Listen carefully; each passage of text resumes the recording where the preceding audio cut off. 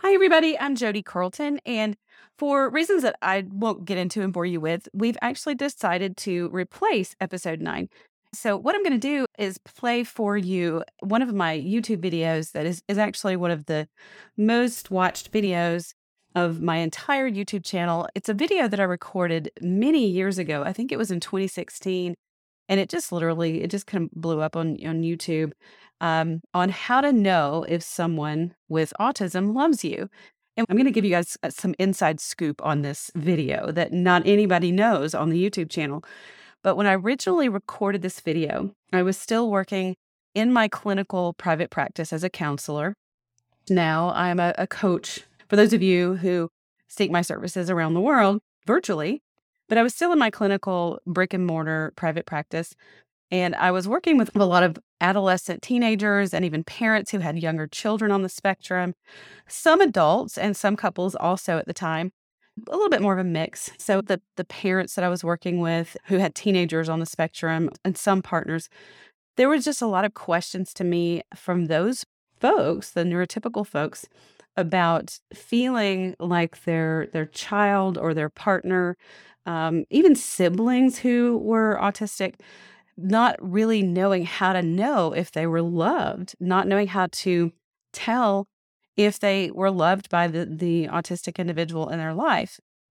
Because a lot of times, if you're in that relationship, the way that love is communicated and shared by someone who's neurodivergent can be really different from the way that a neurotypical person receives it.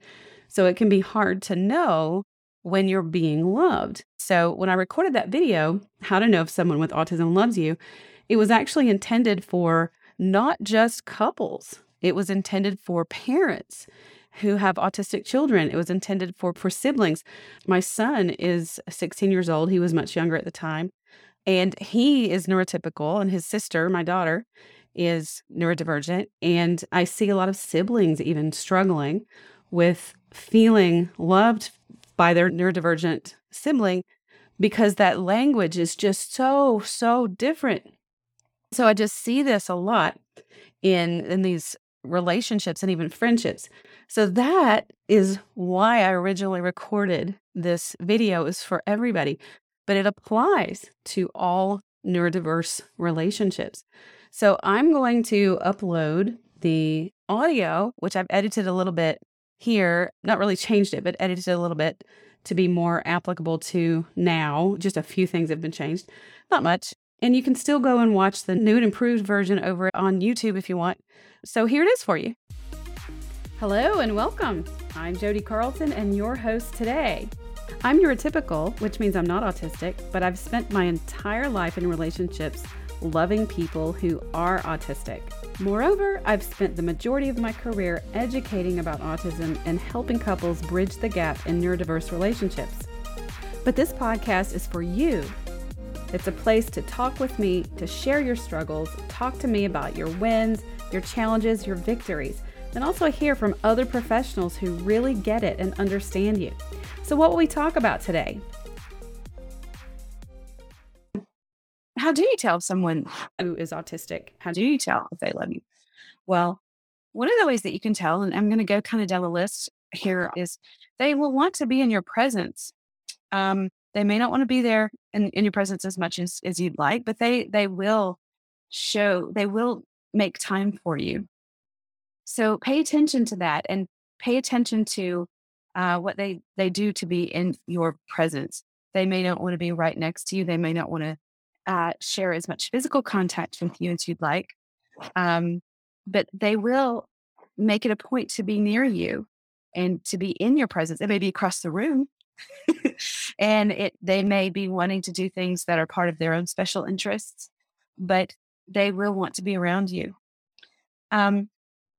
They may also accept physical contact from you more than they accept from others. So even though physical contact is sometimes really uncomfortable and sometimes painful for folks on the spectrum, they may tend to accept it more from you than they do others. My daughter, it's hard for her. And I have some other folks in my life who are on the spectrum that are adults, and physical contact can be hard. that they understand that physical contact is important for me. So they will accept it from me, even though they will not accept it from others. It may be brief, but my daughter's actually told me, Mom, I know hugs are important for you. So she'll come to me, and we even call it her ask me hug, and it's kind of sideways. But she will accept it for me because she knows it's important for me. And so if you have someone on the spectrum in your life, make sure you communicate to them that that physical contact is important to you so that they know. Make sure they know. And then see see if they actually accept it from you. That's an important thing to look for. Also, if you ask someone if they love you and they say they do, take it for what it's worth. Don't continue to ask. Don't continue to badger them. Well, are you sure you do? Or well, how do you love me? Or, if they say, yes, I do love you, then take it for what it's worth.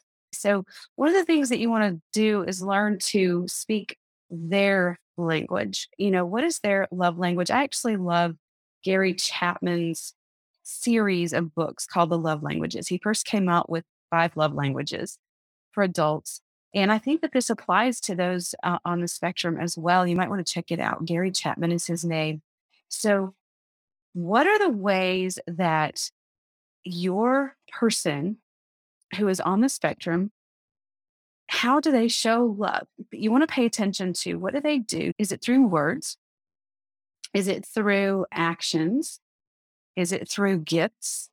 Is it through deeds, acts of service? So they do things for you.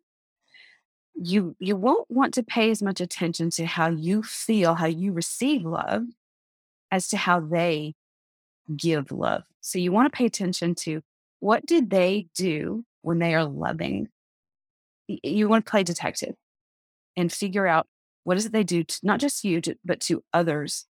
And if they're doing that thing for you or to you, then they do love you. And then another way that you can kind of know that you're loved by someone on the spectrum is, do they include you in their special interests? And do they want to include you a lot? Um, because if you're really a special person to them and they want to invite you into their world a lot, no, someone on the spectrum, sometimes they're willing to talk to just about anybody about their special interests. But if they really want to include you and make you a part of their special interests, and now with kids, kids still talk to a wall about their special interests. But if we're talking about an adult who has special interests, whether it's um, reenactment groups, or there's so many different kinds of special interests. If they really want to include you and get you involved, and that's part of spending time with you too, then you can know that you're loved. Now, sometimes that's not the way you receive love, and that can be hard. So it's important to have those conversations if you're an adult and you love an adult who's on the spectrum. It's important to have conversations with them about how you receive love. Oftentimes, those on the spectrum, they need scripting. They need a script, and it can be hard. It may seem like, oh, that doesn't seem natural. I want them to just know how to love me. Well, that's not how it works always with people who are on the spectrum. They need they oftentimes they want to know, how tell me how I love you. Tell me how you need to be loved. And although it may feel forced and it may feel scripted, you will start receiving the love that you want if you'll tell them how. And you kind of got it. You have to get over your ego and get over your pride and get over that idea that, well, they just need to know me. They need to learn me. They need to figure it out for themselves. It's not that simple for those on the spectrum because they don't pick up on those subtle cues. We have to tell them. That doesn't mean that they love you any less.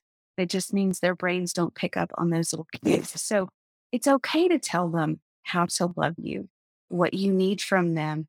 Is it getting flowers? Is it words? Do you want them to say? Do you want them to write you a poem? Do you want them to make you a playlist on Amazon of beautiful love songs? Do you want them to take you to dinner and pick the restaurant for you? Well, however it is that you feel like you feel loved. Write down those things for them and give them a list. And then you will find yourself being loved more often. Remember to tune in each week for a new episode of your Neurodiverse Relationship podcast. Now remember, this is your podcast, and I want to talk to you. Share with me your personal experiences with neurodiversity. If you're a professional working with autism, I'd also like to talk to you. To be a guest on the show, the link is in the episode description where you can book a time for a recorded chat with me. Also, be sure to subscribe to the podcast so you won't miss any of the wonderful conversations we're having here and the relationship insights and tips that I have for you. Until next time.